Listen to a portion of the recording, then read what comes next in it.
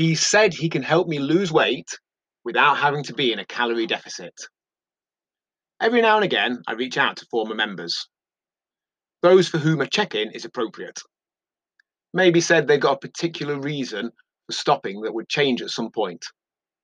Away with work for 3 months. A particular financial issue that will be resolved at some point. Some come back. Some say the time isn't right still. Some have decided to do something else, which is fine. We've never claimed what we do is the perfect fit for everyone. I can guarantee those that say they are the exact opposite.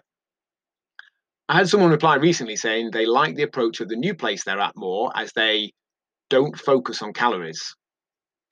In fact, he said he can help me lose weight without having to be in a calorie deficit.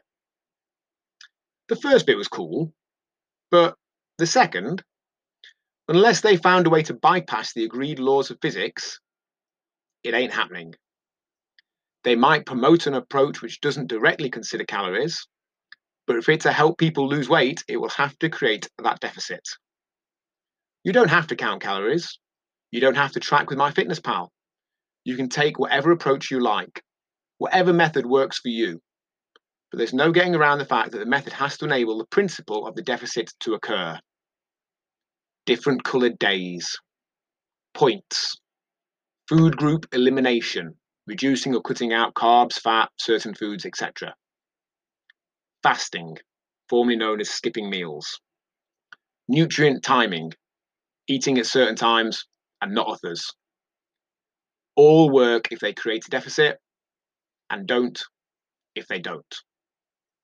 Tracking can work in conjunction with any one of those, just to make sure what we're doing is going to work.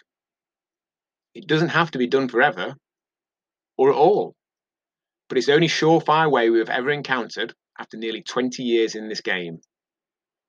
Again, whatever method that works for you is great, but let's not kid ourselves that we can lose weight without having to be in a calorie deficit. Much love, John and Field Hall.